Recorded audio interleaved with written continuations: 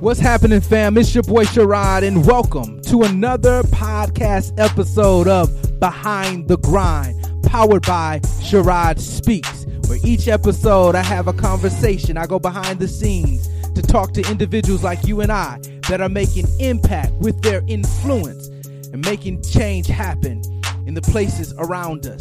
My goal is to encourage, to inspire, to motivate, give you everything that you need, the faith, the fuel, the ammunition, whatever it takes to get you on your journey as you push through and grind through behind the grind. Let's go. All right, well, welcome back to another episode of Behind the Grind. I am your host, Sherrod Schuler, and as always, I'm so glad that you've decided to listen and to tune in again this week to another conversation right here on Behind the Grind. Listen, we say it each week. It's our goal to bring you real conversations from real people like you and I that are about their grind. And so this week we had an opportunity or the pleasure to sit down with the pastor, the friend of the late George Floyd. This individual's name is Pastor P.T Ngwolo. We had an opportunity to chop it up and to talk to him. This man has a wealth of knowledge, a wealth of understanding and wisdom that we glean from the conversation that we had and that I want to share with you today. You know, yes, we do talk about the life of George Floyd, being that it's a year since his murder, since his death. A lot has changed, obviously, since that time period. And so we get a chance to recall some of those memories. But it's interesting because we get a chance to sit down and see it from the perspective of a pastor in the community right there in the Third Ward there in Houston. And he's just sharing with us his interaction and his perspective. And I think that's very interesting, especially from a clergy's perspective, to see it through the lens of someone who could potentially see it a lot different than other people may see the life of George Floyd. And I think that's a good way to share the life and to commemorate the life of George Floyd. So we wanted to share that with you today. Well, without further ado, let's get into this conversation with Pastor P.T Ngwolo right here on Behind the Grind. Let's get it.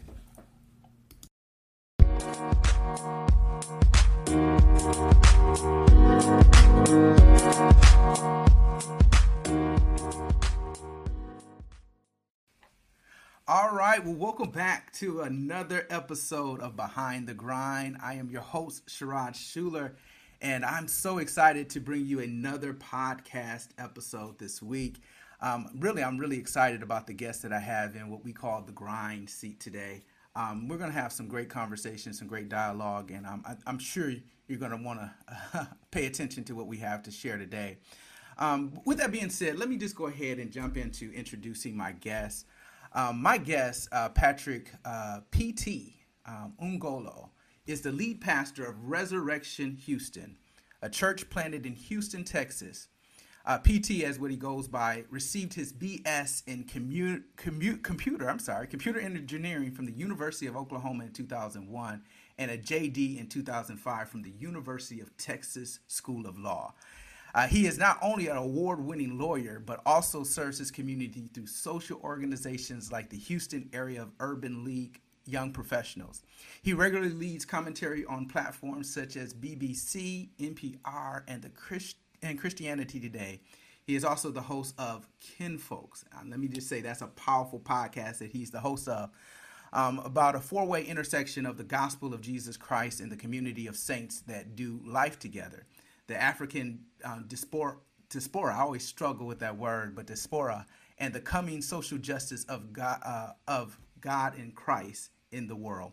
So without further ado, let me introduce you to my guest, Pastor P.T Ngwolo. Welcome to Behind the Grind. How are you, man? Brother, it's my pleasure to be here. Thank you for sharing your platform with me. I know we're going to have a great conversation. Man, I'm excited, man. I'm reading through the bio, and let me just start off and say I'm just so impressed with what God has done with your journey and some things that you've accomplished. And so we're going to get into some of that dialogue today. But one thing I left out while I was introducing you, and that's probably some things that we're going to talk about based upon the timing of this particular interview, is that you have some connection or some relationship to the late George Floyd. And so we want to talk about that. If you could share just a moment, I don't know, were you his pastor or were you connected to him? What was the relationship that you had with George Floyd? That's a great question, because people, when they ask me this, they always like, how do you categorize the relationship? I think the best way to categorize it is I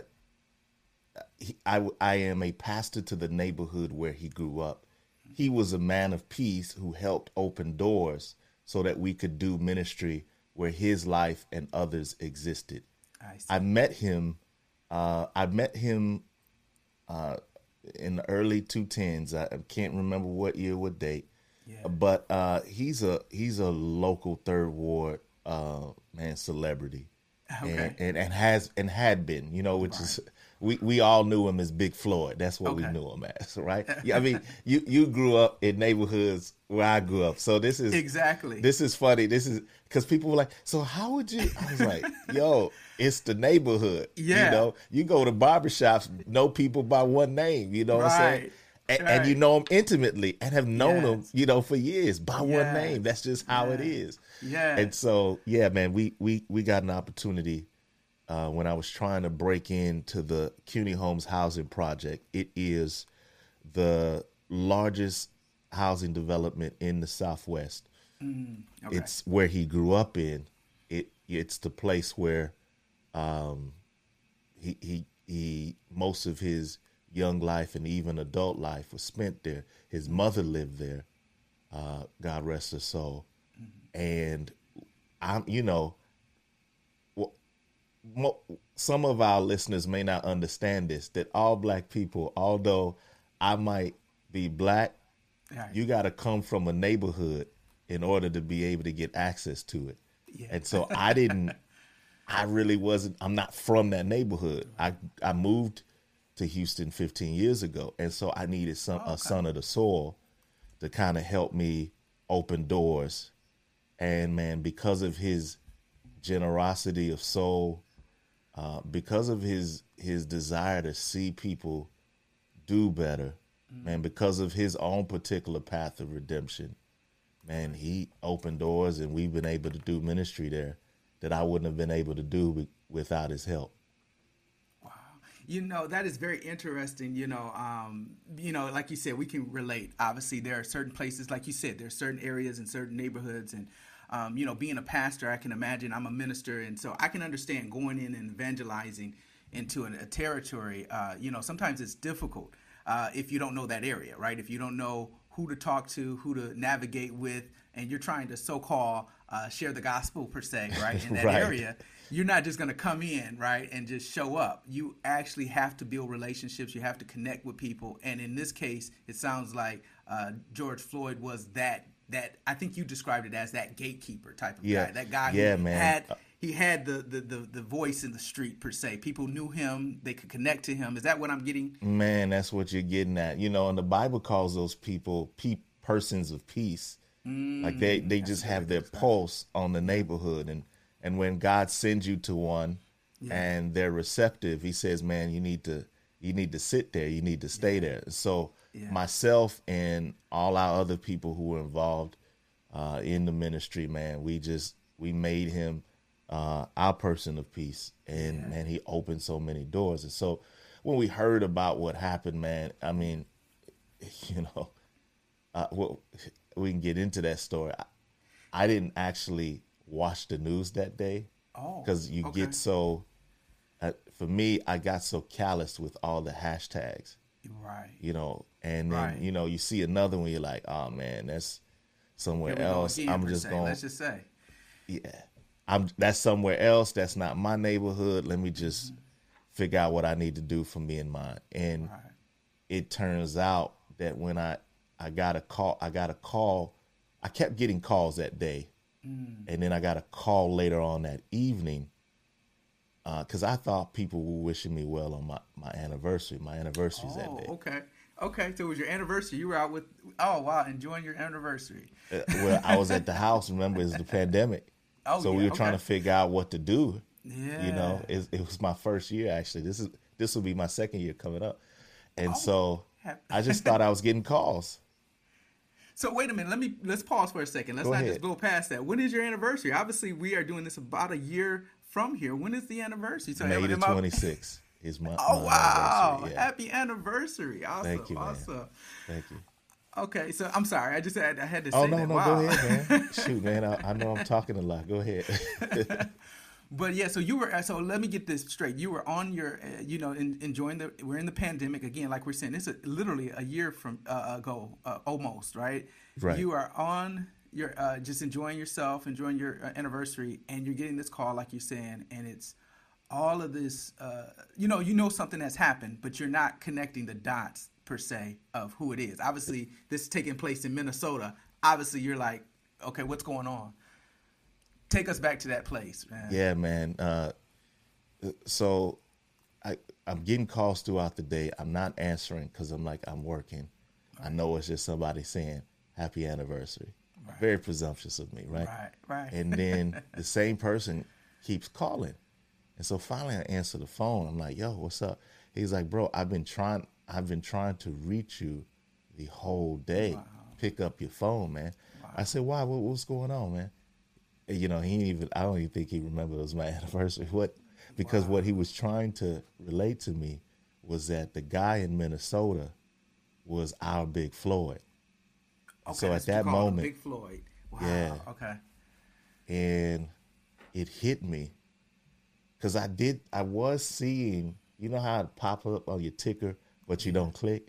Right. So I was seeing, so I instantly knew and made the connection that the story that I had been pushing aside was actually something that was hitting close to home. And what I felt was this wave of sadness and guilt. Guilt for not caring, and sadness, deep, deep sadness, because it was my brother. And man, just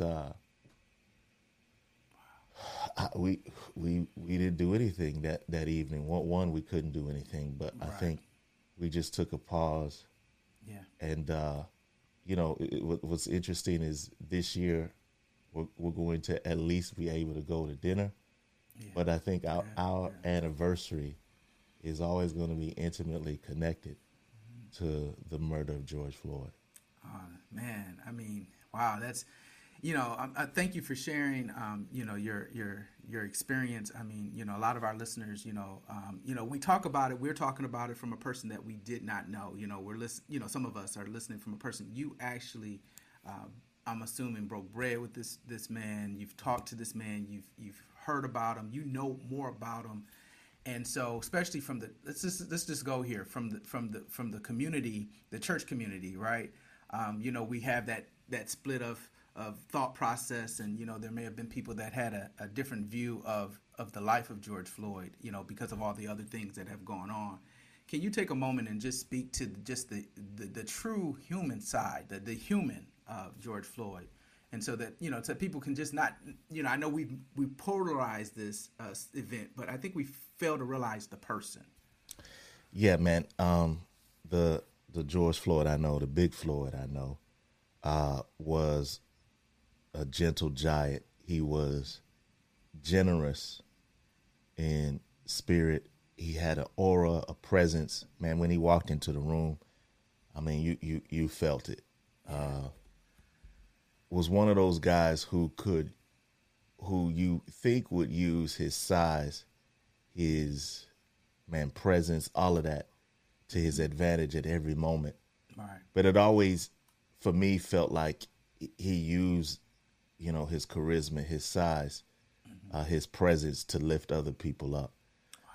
Just in few examples, man. I mean, one, the greatest example I know was the fact that my church needed partners in the community. He was, man, just literally generous with his time. Mm-hmm. So, you know how it is, man. Yep. If you're an OG in the neighborhood, yeah. you can turn people on. And so he would do that, right? Yeah. But you don't have to be in the place to turn people on. You can just make the calls, make the texts, send the call out in the neighborhood. Yeah. But man, we would do things like have church services, Right. and he would come, fold chairs, Yeah. help out, whatever was necessary. We would have what's called church in the bricks. Yep. And so we would bring church to the actual projects, to the actual basketball court, would set up, equipment, lights. You know how it takes. I see this. Wow. Just right there on the court. Yep. 200 people would come through. We'd bring out our church, and then the neighborhood would come out with barbecuing or whatnot. But we need man hour. We need help. Right. And he would be one of the individuals that would actually help us out. I remember one time we wanted to connect with some men in the neighborhood, and so we put on a basketball tournament. Okay. Now, yeah, he turned folk on. People came out, guys came out, but what I think struck me was, so here I am throwing this tournament, right? And something in me says, man, I should play in this tournament. Well, okay. I'm in my at that time I'm in my my early to mid 30s, right? Okay. And I'm like, man, I ain't getting out here with these young cats. No Vince Carter today, huh? No, I'm not getting out here with these young cats. But for whatever reason, he not only got out there, he fielded a team, got his boys, got out there. Yeah, because he's a little older than you, I'm assuming, right? Yeah, no, he's older than me. Yeah. He's at least 6 years older than me. Wow. Right? So I'm like, yo, he's out here balling. And I could tell part of it was, hey, y'all out here doing your thing. Mm-hmm. I want to make sure y'all know we have a presence here too, that we're playing with, that we're part of this thing, that we're participating. Right. So lo and behold, they not only end up playing, they end up winning the tournament. Okay. Dude can ball. Oh, I bet he can. Yeah, I heard a little bit about it. In his 40s, he can ball and dunk. Okay. I mean, bro, he was in amazing shape. Wow. And that's one of the things I think people may not even grasp, that what happened in Minnesota, the fact that the police officer was able to get him on the ground had nothing to do with the police officer's strength. Yeah. But with his compliance. Yeah. Because you know how it is. Mm-hmm. Big Floyd is known in the neighborhood. Nobody steps to Big Floyd, right? You understand. You have put this in perspective. Wow. Right. So, I mean, if you won't stat it, his hands are enough to do the job one time. All right. That's it. And the strength, it's like country strength, right? It's that Geechee strength that you playing into your 40s. So you understand what I'm saying? I got what you're saying. Wow, okay. Yeah. So the fact that Mr. Chauvin was able to get him on the ground was not a function and a virtue of Mr. Chauvin. Couldn't have been. It was extreme compliance by George Floyd. See, this is how we're looking at this thing. I'm like, yo, if he resisted, ain't no, y'all would need 10 officers. If he really went there and really resisted. Exactly. And I don't know how tall the officer was, but I'm assuming he was probably around my height. Yeah. There's no way in the world I'm taking down.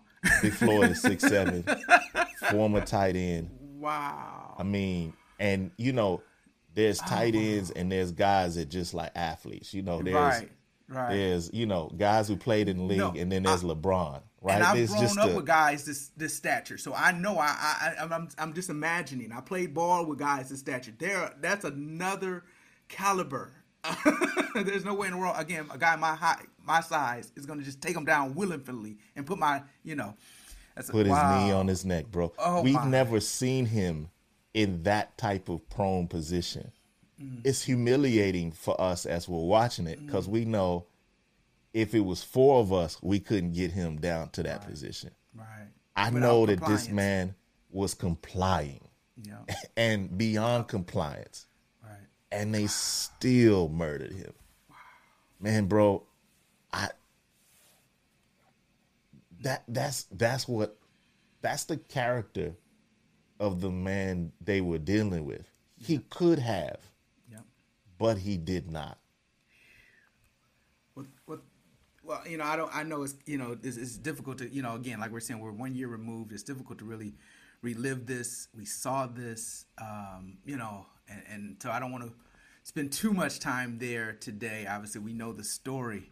Let's kind of fast forward, if you don't mind. Let's fast forward a little bit. When this happened, obviously there's connections to you, right? Yeah. Of the relationship that you guys have had. What has this done into your life? Obviously you've had a thriving ministry, a thriving church. Things have been going pretty well. What has happened since this? Was it overwhelming at first? I mean, I'm sure with all of the reports and the reporters and everybody. How was your life impacted after this took place? Man, I don't think it's been the same. I'm sure my wife would. I don't really do much media. Well, I don't seek it. Let me just say that. Sure, right. I try to do what I can and get out the way. I'm one of those guys, man. You're serving a ministry right now, but you're being pulled to the world per se. Yeah, exactly. And so for that period of time, and even up until now, it's transformed my life in a way where I think at that point, God, I'll say this. I have been hiding, and this is me sharing very personally. This is good. Okay. Up until that point, I had been hiding. I've always understood the call, but in some ways felt I was too small for the call that God was giving me. Shrank from the moment. Right. In so many different ways. That when this thing happened, it was almost as God was like, man, you don't have a choice right now, because the only thing that's been getting in the way of you is you, and I'm getting you out of the way. So some would characterize how I might have behaved before as humility. Yeah. But honestly, and this is just me being honest, it was selfishness. You're helping us. Yeah, it was selfishness. Yeah. I was about me. We look at characters like Kanye and say, oh, he's about self. But pride is not just thinking high of oneself. Pride can also be thinking low of oneself. Wow. Okay. Because it's about self. Yeah. High or low, you're navel gazing. So it's not just the high part of self; it's even the low part. Wow. Low self-esteem is pride. We don't talk about that. So yeah, you're gonna have to dwell there and share that a little bit more. We don't talk about it because we think it's noble. We think, oh man, this person's humble. But honestly, they and I'm saying they, I'm really talking about me because I know me best. Okay. Wow. It's not humility. It's extreme pride. And here's throughout the Bible, you see the characters God calls.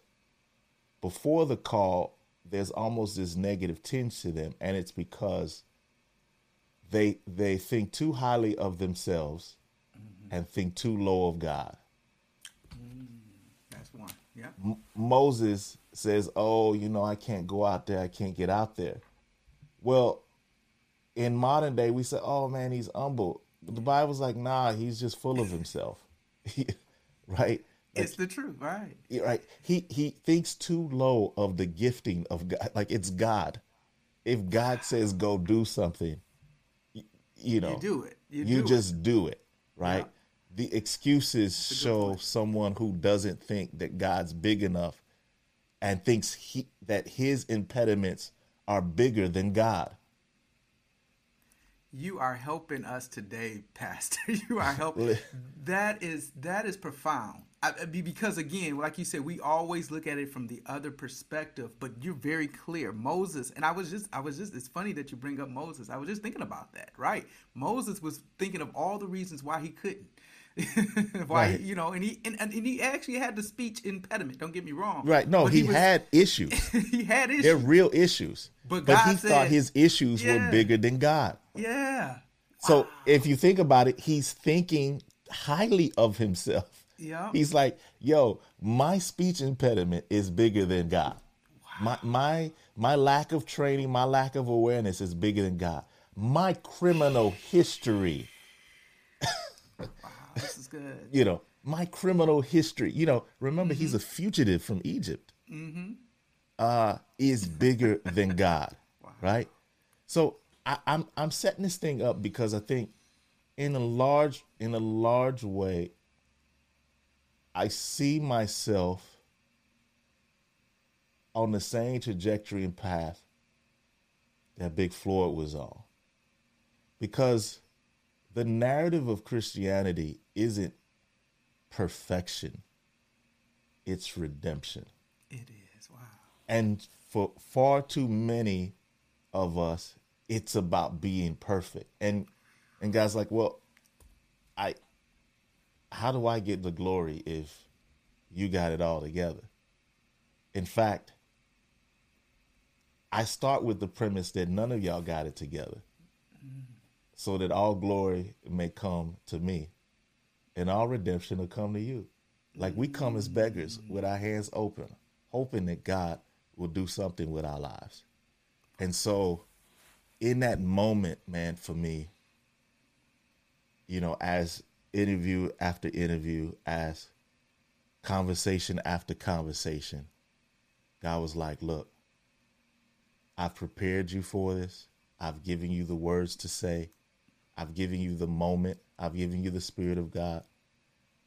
I don't care how you feel. That imposter syndrome you might feel, I got work for you to do. Man, Pastor, you onto something here, and I think you're freeing me. I think that's how powerful this is, because I'm taking myself to your position of where you were. Like you said, all of this. I mean, this is your life is going. You're just doing what you do. You kind of got your routine. You know what you do. You can kind of plan things out. You're pastoring, doing all your little, what you do, and God is asking for you to go or pulling you to go greater.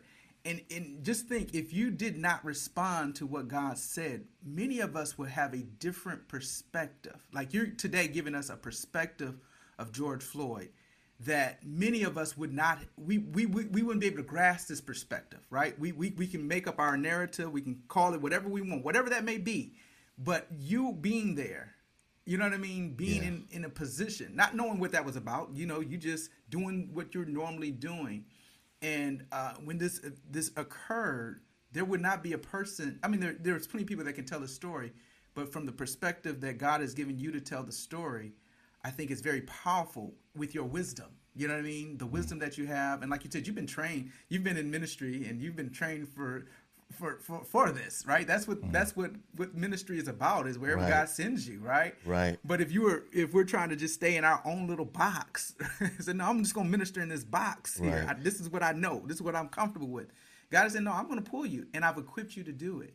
And I think that's what's so powerful about your story, is that God has, like you said, you weren't seeking this attention. You weren't seeking anything about that, but you were able to help the world. And I've listened to your interviews, and I've listened to different things, and when you share the perspective of George Floyd, you open up so much to so many more people about even the gospel. I think you bring the gospel to light out of his story, and that many people have not been able. I'm not saying that people haven't been able to, but that's what you've been called to do in this moment. Well, and it's been very and impactful. you as a preacher, you would understand that we basically are preaching the same message we've been preaching for years. You find God shows himself in all of these scenarios and situations, and you just pull God out of it. And right. That's it. I mean, and it's funny, on NPR, people say, well, you can't preach the gospel on NPR. Okay. I preached the gospel, I don't know how many times. Like, I remember. Okay, so it was 3 weeks ago. One of the producers called me and was like, "Yo, we're tired. We're gonna give you 5 minutes. Give us a word." Like just like that, right? Right. I was like, and they called me enough in advance, maybe 2 days in advance. And so I know it's not the 25-minute variety. Yeah. It's the 3 to 5 minute variety. But man, I just wrote the message and they called me. I had a word for them and they played it just like that. Wow. And I took folk to church. Yep. I hate to say to church. Let's not use the vernacular. I It's try okay. to take folk to Jesus. Yeah, there you go. There you go. Right. And, Man. I got emails and calls like, and they're like, man, there's something about what you said. I was like, that's the power of the gospel. Yeah. That we're able, it can do work on its own. And he uses whoever he wants to use to illustrate and to paint that story. Wow. No matter how many times I get on and I say, do you not know that our Savior was also brutalized, humiliated by a government that was sponsoring terrorism, took his life from him unjustly, right? And right there, where so many of us, we look at this thing that's happening, and we can instantly connect. I said, man, Jesus went through the same thing, but God saw that death sentence and said, in the first time in human history, I'm going to reverse that death sentence because it was incorrect. Wow. And I'm vindicating Jesus and I'm raising him from the dead. Wow. That gives me hope. Yeah. Because regardless of whether the state of Minnesota does what it wants to do, one of the things it cannot do is raise a man from the dead. Man. This is powerful, man. So, man, thank you for, again, thank you for sharing this story. Again, like I said, this is definitely what you were called for a moment like this to share.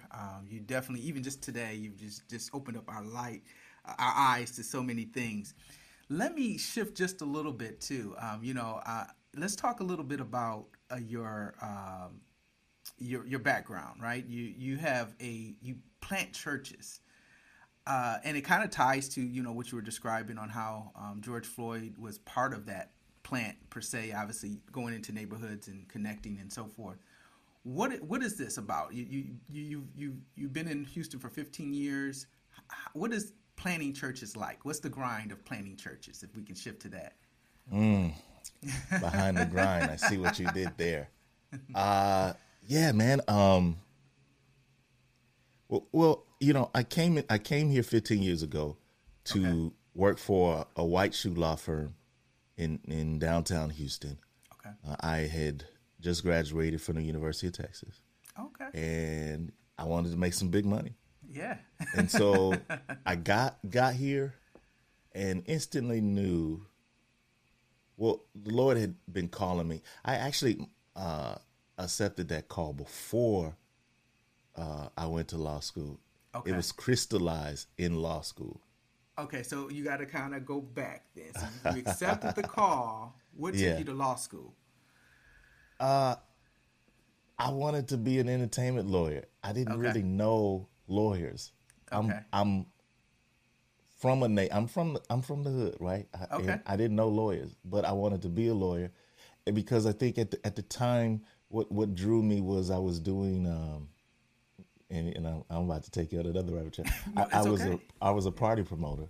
Okay. And I wanted to know the legal side of the business because I just so often saw and felt like people like us, we were getting jerked. And so I was like, yo, I'm going to go to law school.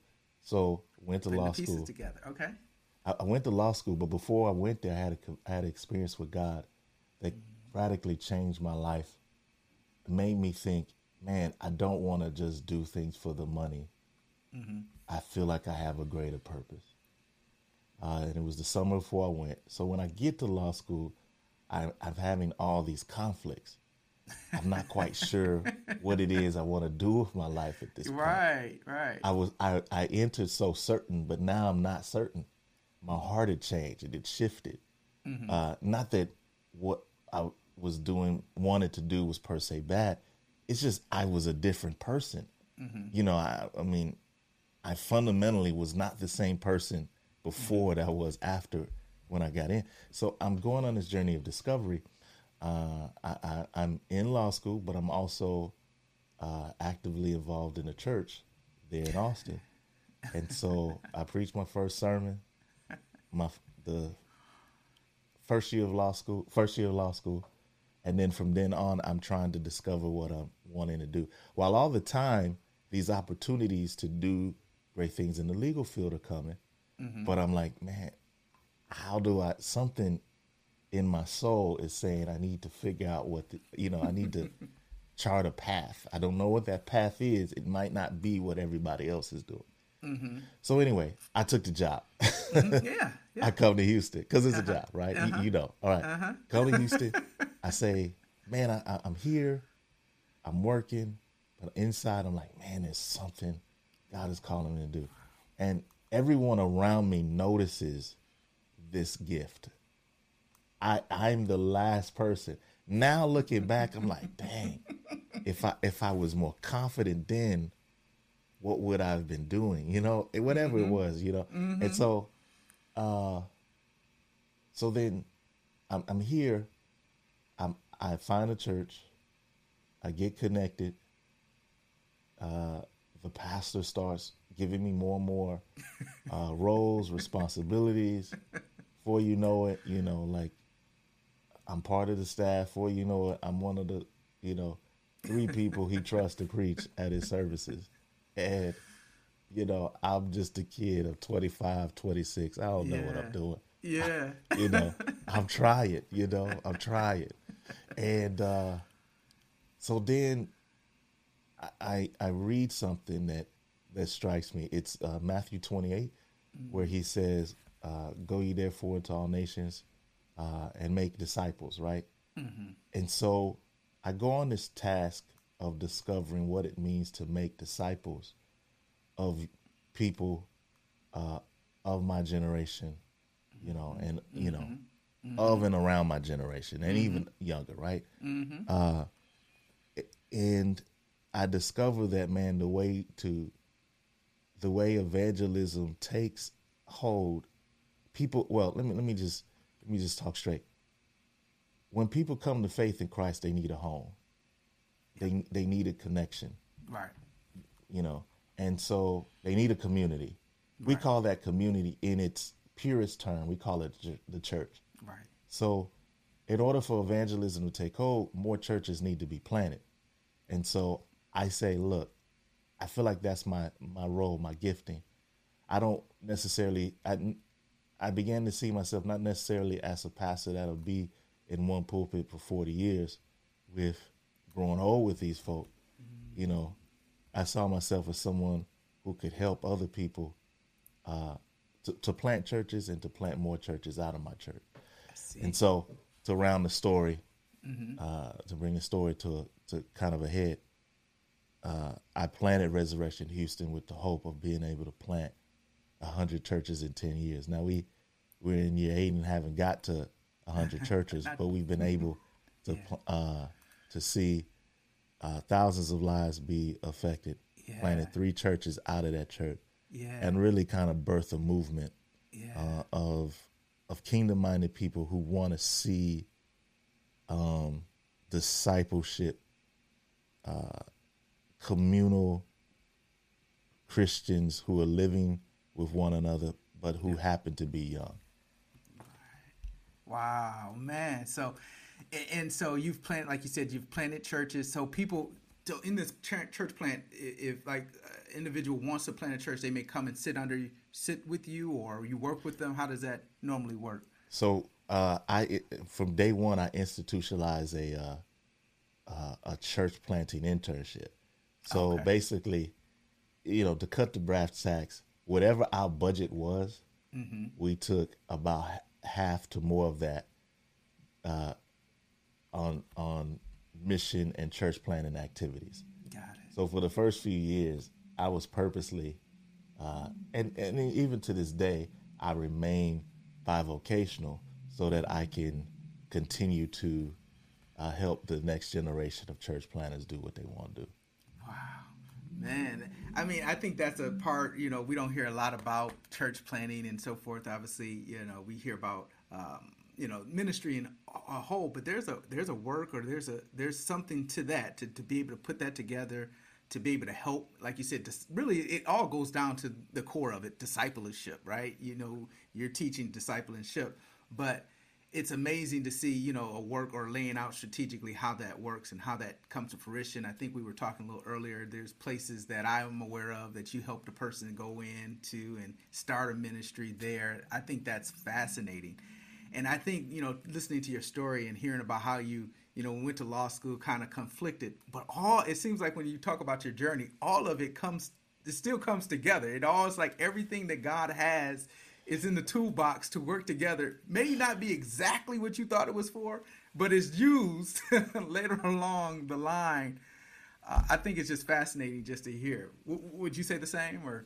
Yeah, man. No, I mean, listen. Now it makes it makes sense to me. It didn't before. You're like, what am I doing? Yeah. Why am I not out here getting this money? I mean, let's just call a spade a spade. Why am I out here? I could be, because the one goal I had when I was 20 was to be a millionaire by the time I was 30. Okay. Man, my 30th birthday, I was trying to plan a church. I was like, and I knew it. I was like, people. Okay, so let me just come all the way out this closet for a second, right? People think that this work is sexy, but it's not, bro. You know this. It's like you would if it's about the money and the prestige. I was gonna go there.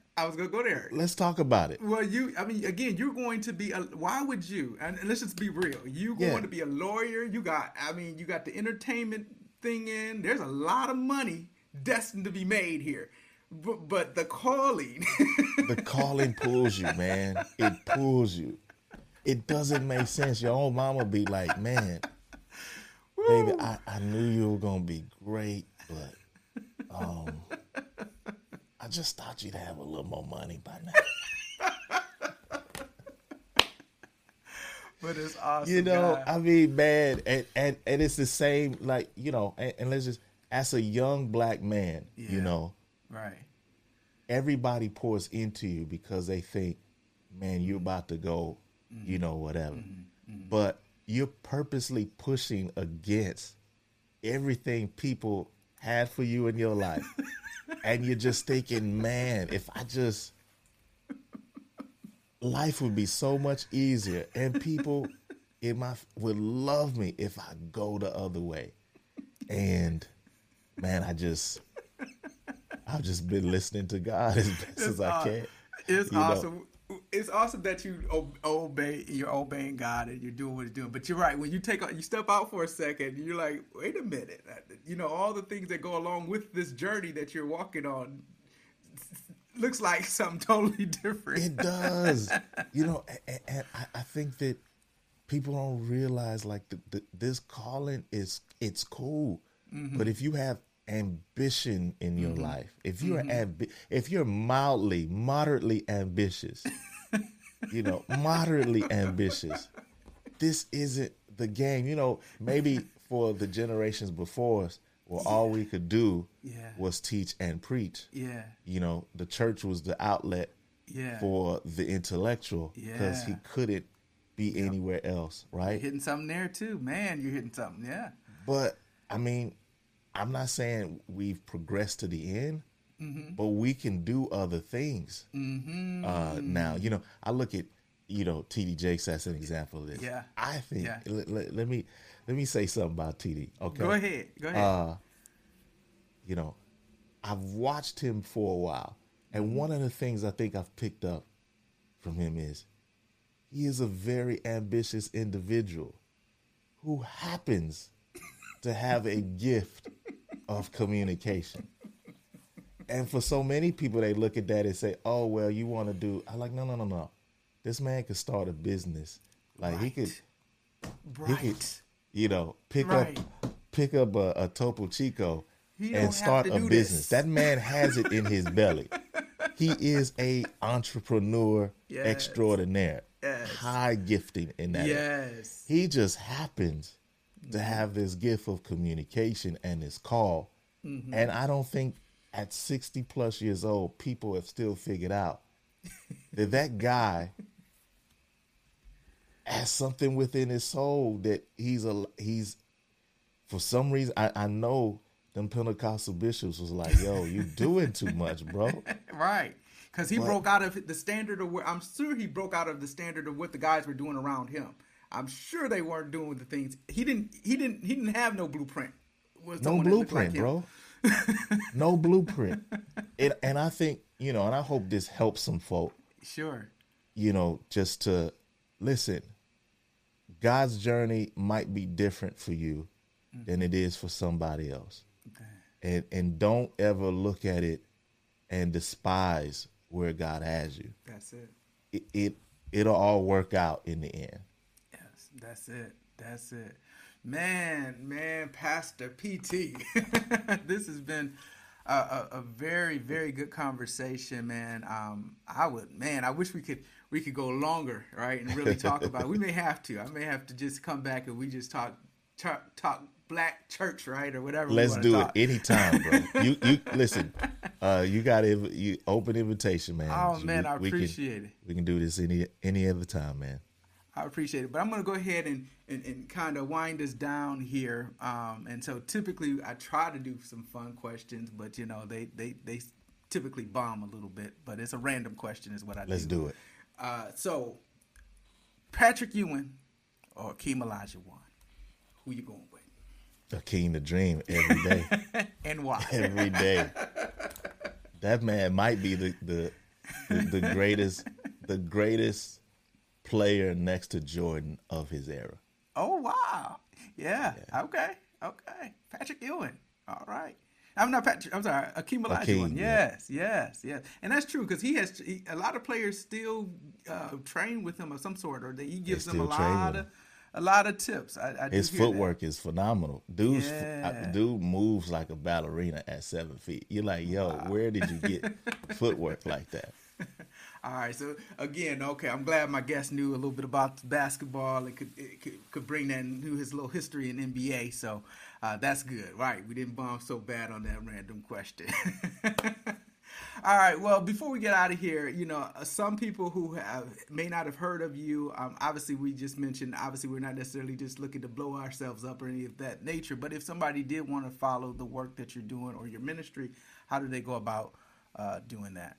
Man, you can follow me at PNGWOLO on all social platforms. You can also follow us at the Kinfolk Podcast. Oh, yeah. Just type in the Kinfolk Podcast in any social platform. It'll pull up. Or you can also go to resurrectionhouston.org and you can see the work we've been doing and you can connect with us there as well. Awesome. All right, well, it's been a very awesome conversation today. I hope you guys truly enjoyed that. Well, matter of fact, I know you enjoyed it. I guess I don't know what I'm saying here, but until the next time, this is Sherrod, and this is Behind the Grind.